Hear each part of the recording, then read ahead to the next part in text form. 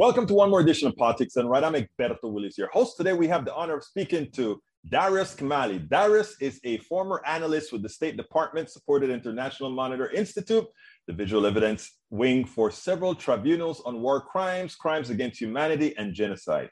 He transitioned to political documentary, then to television and feature animation producing in Hollywood as executive producer on a number of movies. Recently, the global pandemic provided the opportunity, like it has done for so many people, to change things around, and the catalyst for Kemali to return to his roots and his passion with two genre-bending, timely, thought-provoking, critically acclaimed books. First one titled Mistake of Identity, and the second one, Dog Whistling Dixie Past the Graveyard. First of all, welcome aboard Politics Done Right. Darius, how are you doing today?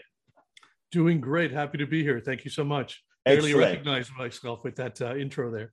Yeah, well, I mean, hey, you're an important man with many different, what should I say? Many different options. Okay. Many different hats. How about that? Many different hats. That's what, you know, sometimes you're looking for that word that just doesn't come to you. A word as simple as HATS, hats. There you go. All right, let's get busy. Why mistaken identity? Why Dog Whistling Dixie Past the Graveyard? One of them actually seems sort of poetic. Interesting that you say that. You know, I don't know if people have defined both of these as poetic, but I'm not sure if they're traditional poetry. They're not traditional anything. I would say they're maybe genre benders is the best way to describe them. That's how we named it, yeah. There you go. Without describing them, they're, in very broadly speaking, there is some poetry, especially in Dog Whistling Dixie Past the Graveyard, which obviously is a term that's composed of three different expressions there. That's somewhat lyrical. But I would say they combine several genres. One of them is in the Eastern tradition, there's such a thing as a Zen koan, right? Mm-hmm. Which is meant to be a riddle and a brain breaker to take you to another level of understanding. Then there's also the tradition that we had in the 19th century in the United States, which people have forgotten about, the aphoristic tradition. And of course, they're partly contemporary tweet, you know, with people's attention spans these days. I think it's a good fit, and I didn't plan it that way. I was during the pandemic just writing down some of my thoughts and putting them down on social media, but sometimes in hidden formats, so only I would see them, mm-hmm. just so that they're not lost. Well, it's your story. Later, it was your cloud. That's right. Yeah, that's right. And later I realized, you know, there's enough here to categorize and put out there as, you know, books, or they're small books. They're light reading in the sense that, you know, you can come back to them and go through them very quickly.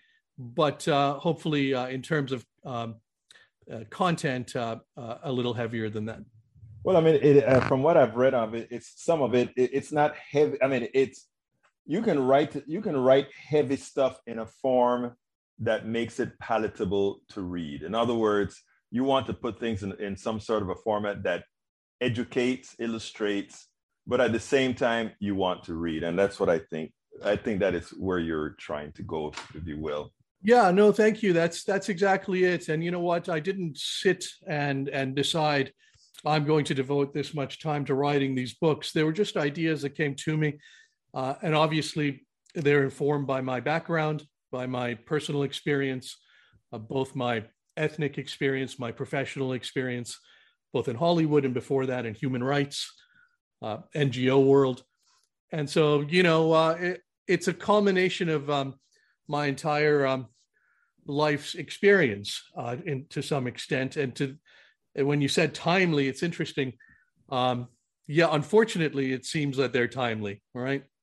It seems like some of these timely issues have been with us forever. And in a sense, maybe at least the issues are timeless. Mm-hmm. Well, let me first of all, you talk about it. A lot of this is drawn from your experience.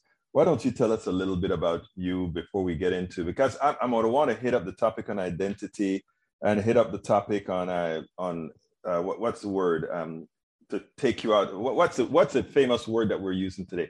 I don't know what's wrong with my mind today. Woke erasing culture, you. is that one? Well, there's so many. Erasing you. Yeah. Yeah, the one word that I use, there's so many directions to come at it. Go ahead. No, I'm saying before that, tell us a little about yourself. Oh, sure. Well, I've sort of had three phases to my career, and it looks on the surface that they're unrelated, and in a sense they are, except that I went through all of them. I originally started in human rights, you could say. I worked as an analyst for something called the International Monitor Institute, which was an NGO, a non-governmental organization. However, it turned out that we started getting government money. So that's a whole other story. And I got to see as a green young man how it is that the government can actually step in and control you, not by sending you to Siberia necessarily, but just waving some money, right? And from that point onward, it amazingly turned out that they had a say-so in what we should concentrate on and what we shouldn't, to put it that way. Mm-hmm. So I got to see that firsthand and transitioned from there. I was an analyst for War Crimes Tribunal, I should put it that way. The IMI was the visual evidence wing for some tribunals for the former Yugoslavia, for Rwanda, the ethnic cleansing and genocide that went on there, and for Iraq. And that was my specialty, Iraq, the former Ba'athist regime and Saddam Hussein.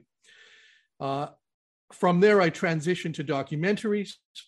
First, more, you could say, political documentaries or human rights related, child soldier, so on and so forth.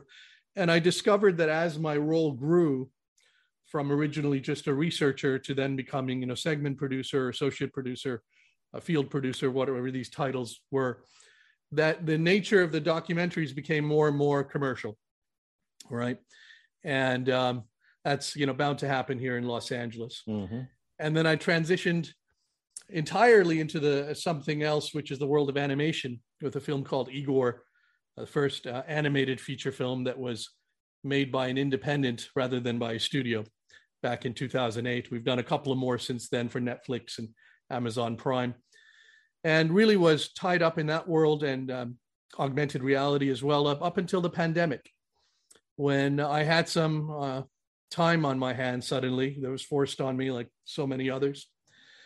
And that allowed me to really decide to go back to my roots, which is ideas. I was a philosophy major and a person interested in the root of issues rather than just the surface momentary deeper politics of it.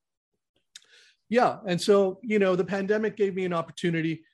In fact, the story that I usually tell is that, I discovered myself recently that the word radical is an ancient, do you know where I'm going with this? Yes. Yeah, is ancient Latin and ultimately Greek word, which means the root.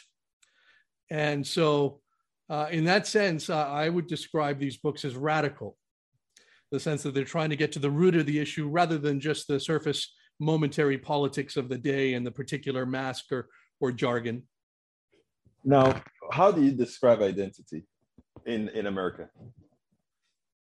Well, I would say I don't know if I would describe it as any different in America as anywhere else. I think it's deeply ingrained in us, including myself. I don't exempt myself from any of this. I think it's a way for us, even perhaps at a biological level, to differentiate, maybe at a genetic level. But once you associate with a certain group based on any characteristic you choose, then anyone that doesn't share that particular characteristic is the out group, right? And so one of my fundamental sort of ideas here is that I'm fine with concentrating on the specifics, black versus white, gay versus straight, whatever, nation versus nation, tribe versus tribe. And we can play that game, and I'm happy to play that game. But ultimately, unless we see that these are just all manifestations of a larger term called groupism, I'm calling it groupism, and it's an inelegant term, but I haven't found a better term that encompasses all of these things, then we're just playing a sort of, I say this in one of the books, I forget which one, a sort of musical chairs. If anyone remembers that game from childhood. Who is the one that's left out? That's right. Who's the one? That's right. And so, we can concentrate on, is it the people with the blue mask that are going to be standing up when the music stops, or the people with the red masks? But ultimately, wouldn't it be better if we just added a couple of more chairs rather than so a positive solution rather than a negative solution based on need? And that seems obvious when put that way, but unfortunately, I think it's not so obvious the way our brains and our psychology is constructed. And why don't you think we put the other two chairs? Well, there's times where you can't, right? There's actual limits to goods and services and so on and so forth sometimes. But I make a distinction between discriminations that are necessary, hypothetically, and I'm not saying which one, and those that are not. At the very, very beginning of Mistake of Identity, I write something that has proven to be very controversial because, the left doesn't like. Let me hear it. Sure. Yeah. It's basically, and I'm paraphrasing it poorly here, but an idea that I had back in my college days that, let's say a teacher, a professor has 5 slots, 10 slots, whatever the case may be, to take 10 students on a field trip. And it's really 10. It can't be any more. And if the teacher were to say, I'm going to, draw straws or pick, balls out of a hat, whatever the case may be, people would be okay with that in a sense. They would still be upset if they're left out, but they wouldn't feel that they were left out particularly because of, let's say, race or. Yeah, that's right. Yeah. So they wouldn't say it's unfair. But what is it that makes that process okay? It's random. And what is random but arbitrary? Well, what if the teacher were to say, well, I'm going to take the African Americans in the group because there's 10 of them happens to be. Precisely because it doesn't matter. Precisely because their race should be ideally as irrelevant as a random draw. Mm-hmm. Now, everybody would be up in arms, of course. No, you're doing it because you're racist. And maybe he is doing it because he's racist, but it doesn't have to be that. It could be that he actually doesn't even. That's a difficult one, right? Because you see what I'm saying? Yeah, I mean, how do you interpret that? I mean, if you could be pure and saying that given that we want race to be irrelevant, just using that as a discriminating factor because you only have 10 slots would be okay. But in today's society, that sort of analysis it's catered by history, right? Yeah, no question. No question, because then you would have to show, first of all, was it a necessary discrimination, or was the teacher just being, did he actually have a bias there?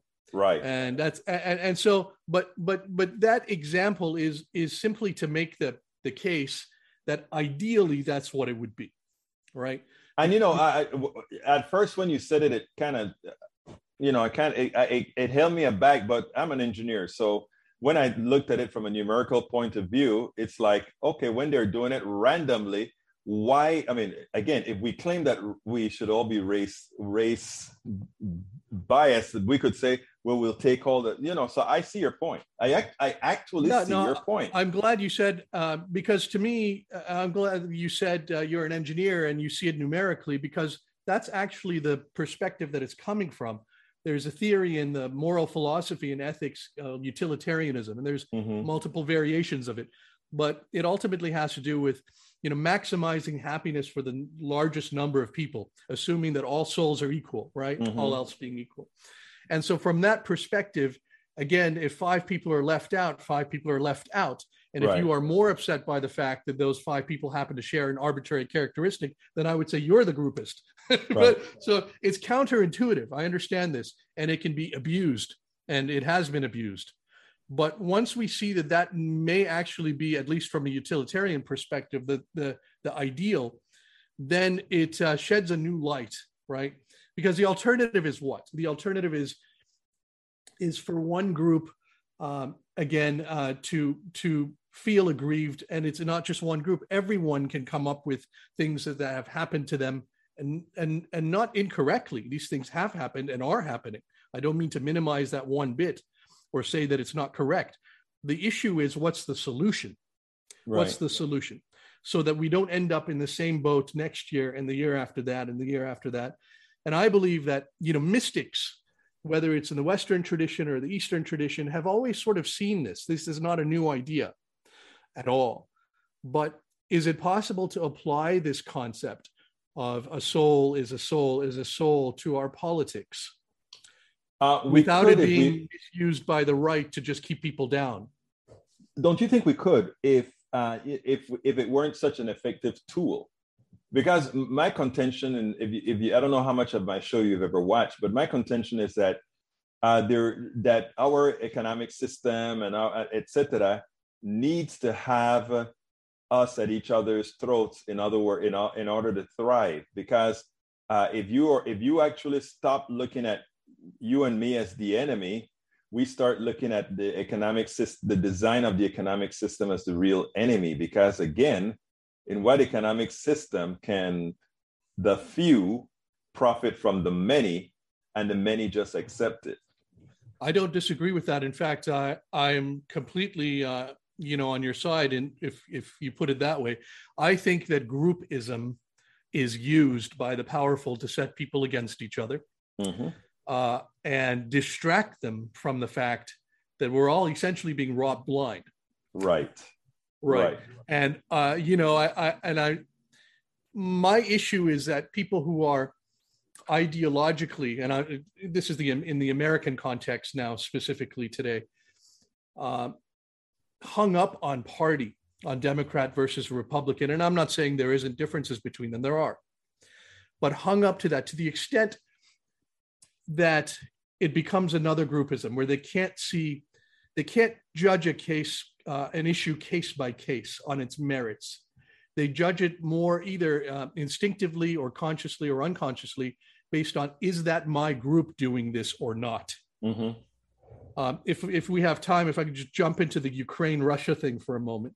I tell you what, hold that thought right there, because I want to bring you, now that you talk about the Democrat-Republican thing, right now, I'm a Democrat because I caucus with the Democrats, but I'm a Bernie Sanders kind of guy, because that is where you can actually, in our current today, is where you can affect policy. If I were in the 60s, I would probably be a Republican, because that is where policy was effected to bring, let's say, civil rights. Except for Johnson, who was a Democrat, it was a lot of Republicans that brought That's right, they switched. Right. So, I mean, so what I'm saying is, for me, it's not about party. For me, it's about getting effective solutions. And to do that right now, it doesn't occur in there's a particular party where it doesn't occur in. And that's the only reason I would call myself a Democrat. I just wanted to put that. Yeah, no, I understand. In fact, I have had the thoughts, and I'm not the only one, the last several years, that the old notions of Democrat, Republican being left and right are really outdated in this completely country. Because they're neoliberals and all that. You have to get all that picture. A neoliberal is a Democrat is no different than a neoliberal Republican. A Republican, absolutely. A Hillary Clinton, type of Democrat to name names here, or neoliberal, or in fact, I think the neocons and neoliberals are the same. They're all in the same, and absolutely. they just have different bases that they have to support, right? That's right. And I always talk about them being the rails. In other words, the left rail and the right rail. They keep this. They both move in the same direction, right? You have two rails. You have a left rail and a right rail, but guess what? They're moving in the same direction. Yeah, it's a good cop, bad cop. It's a shuck and jive. Yeah, it's. But anyway, right. You wanted to bring in Ukraine. It seems like we're going to move this interview in more of a conversational type. So go ahead and move it on, because this is not in your book. So let's have it. Sure. Yeah. No. I mean, it's unavoidable right now. I have very conflicted views on this, because obviously, no question, what's going on is horrific. No. I mean, doesn't really need to be said. Any kind of aggression, war, the refugees, people being killed, is a horror show. The issue that I have with our media, our Western media as a whole, and its coverage, is that it seems so suddenly aware of things that our own government is doing on a regular basis as policy. I mean, as we speak, what's happening in Ukraine is happening in Yemen by the Saudis, backed by the United States. The United States is helping them with arms, money, intelligence, backing groups like Al-Qaeda and ISIS in Yemen. And we've done the same thing in Iraq, in in Afghanistan, in Syria. I can name 100 examples from the Monroe Doctrine onwards, right? And it's so amazing that despite all of this, having come out for years now in academia, that the media can so quickly just become the lapdogs, in my opinion, of the Pentagon and White House and CIA. And once again, this is not to diminish what's happening in Ukraine. That's real. But it's just astonishing to me that there's no self-consciousness going on, self-awareness that what the Russians are doing is very similar, unfortunately, to what the United States has done and does on a regular basis as policy. I am impressed, may I say. I'm originally from Panama, Central America. 1989, Brother Bush, older Bush, sent the military in there, killed over 10,000 Panamanians. It's reported as 4,000 some places, 1,000 as others. It is no different than how the Russians indiscriminately kill to get what they want. They wanted Manuel Antonio Noriega. They got Manuel Antonio Noriega at the expense of 10,000 Panamanians. So yes, all the superpowers do the same thing. And I'm glad that you coined it exactly as I've done in several of my programs. We must go ahead and state that Russia is doing a horrendously evil thing, but let's use that put that in context to what happened in Granada, to what happened in Panama, to what happened in Santo Domingo, to what happened, and we can name. You actually went overseas. We don't even have to go overseas. We Vietnam, can stay absolutely right here. Yeah. We can stay right. There's I don't know if he's an anthropologist by trade or a sociologist, but he's a famous writer by the name of Jared Diamond here at UCLA, close to where I live. And he wrote something that I agree with strongly some years back. He did a description of all the genocides and ethnic cleansings and that have happened just over the last 100 years. And he pointed out that in terms of the media coverage, when it's the out group that's doing the aggression and the victim is the in group, then the media of the in group goes nuts, as they should. When it's the in group committing the atrocities, it's minimized, it's ignored, it's even encouraged, unfortunately. And when it's two groups that you don't really care about, it's sort of neutral. The media barely pays any attention. Well, I mean, I'm glad that I'm glad that you brought up the latter, because there was somebody who asked, I don't remember what interview, when one of these right wingers were really attacking Biden for, Biden's response. And the other guy said, how come we're just talking about this? This is happening all over the world right now. You're not actually, it was an interview with the redhead that I really like the way she answers questions because she's so good at it. And that is Jen Psaki being interviewed at the White House. I don't know if you know who she is, but she's a White House spokesperson. And they asked her about, Yemen and all of that. And she came out and she honestly said it. I don't think the people in Yemen would think it's not relevant. I don't think the people in Ethiopia would think that it's not relevant, that we are not going in there and fighting on their behalves. Yeah, so absolutely. Why should we go in and fight on the behalf of Ukraine? It's horrendous to see the kids that Russia is killing. It's horrendous to see the destruction that's going on. But I think you hit the nail on the head. I think that in the book I say something along these lines. I think the moment you start to care about another person that you don't know, I add the term "you don't know" because clearly, if it's a family member or a friend, we're going to be biased, and that's just natural. But all else being equal, the moment I care more about someone who I don't know in Botswana, more or less than someone I don't know in Milwaukee, that's already the beginning of the end. There's no coming out, there's no solution to that game. And of course, we all do feel that way, whether we say it or not. If you put it that way, people realize, well, it's unfair. But at the same time, every country says America first or Russia first, whatever the case. Why Russia first? Why America first? Now, if it's because of an actual ideology, I'm all for that. I get it. I'm not one of these hippy dippies, as they say, I don't think all ideologies are the same. I don't think cultures are the same. In fact, I'm all for cultures competing with each other. and showing that they may be better for the human condition than another culture. But that gets conflated and confused with the arbitrary characteristics that we did not choose. So when someone says I'm a Christian or a Muslim, how often is it that they've actually studied these things and come up with a rational decision as an adult? I would respect that much more. But almost always it happens to be where they were born. It's an identity. It's an identity and not so much a chosen ideology. Yeah, absolutely. So let me tell you, Darius, we've gone through a whole lot. We've taken the let me first tell you, whenever you come to Politics Done Right, I always give the latitude to my guests to take the conversation wherever they want to take it, but they must remember that we are in a limited time space when we speak.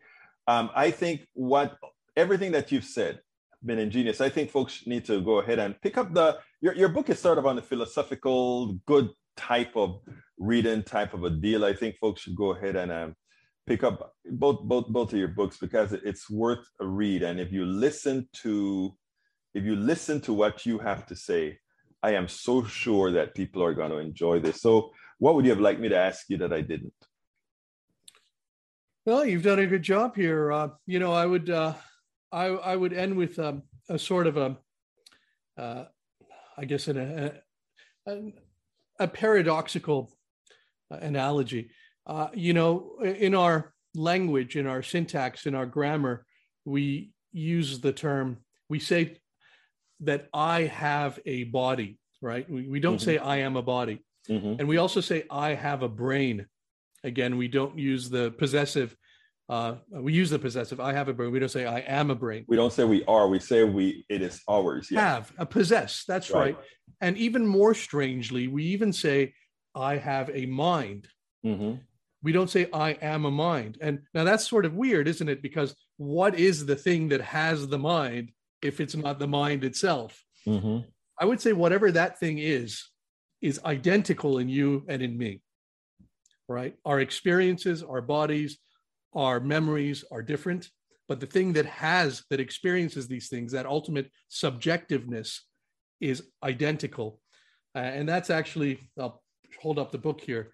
The symbol on this book, which means Atman in Hinduism, in that sense, we're all one.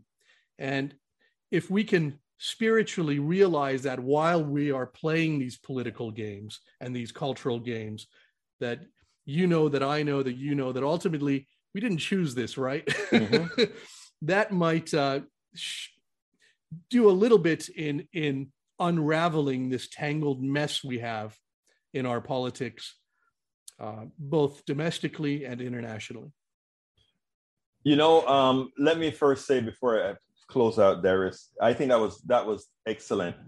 That is, I think if we can get people to think like that, realize that these are just, color, identity, and all of that. While I believe we have to play identity politics until identities are no longer matter, it will no longer matter if we adapt exactly how. Absolutely. But by the way, I agree with that point as well. I don't think you should unilaterally disarm. Exactly. That's right. Darius Kamali, it's been my pleasure to have you on the show. The name of the two books, and I'm repeating them here because I want this is the kind of thought process I want more Americans to have. Mistake of Identity and Dog Whistling Dixie Past the Graveyard. It's been my honor to have you on Politics Done Right. Darius Kamali. It's been a pleasure. Thank you. We spend a lot of time deconstructing the news, trying to parse it into a form that everybody can understand. We try to find those little nitpicks where it flies above the fray, etc. If you really like these videos that we do, I want to ask a big favor. Please go ahead. Number 1, subscribe to our channel. And number 2, please join if you can. Thank you so kindly for watching. Keep watching. Please remember to share. We must populate the entire internet with our progressive message, a message that we know is what most Americans say that they want. So help us, please join.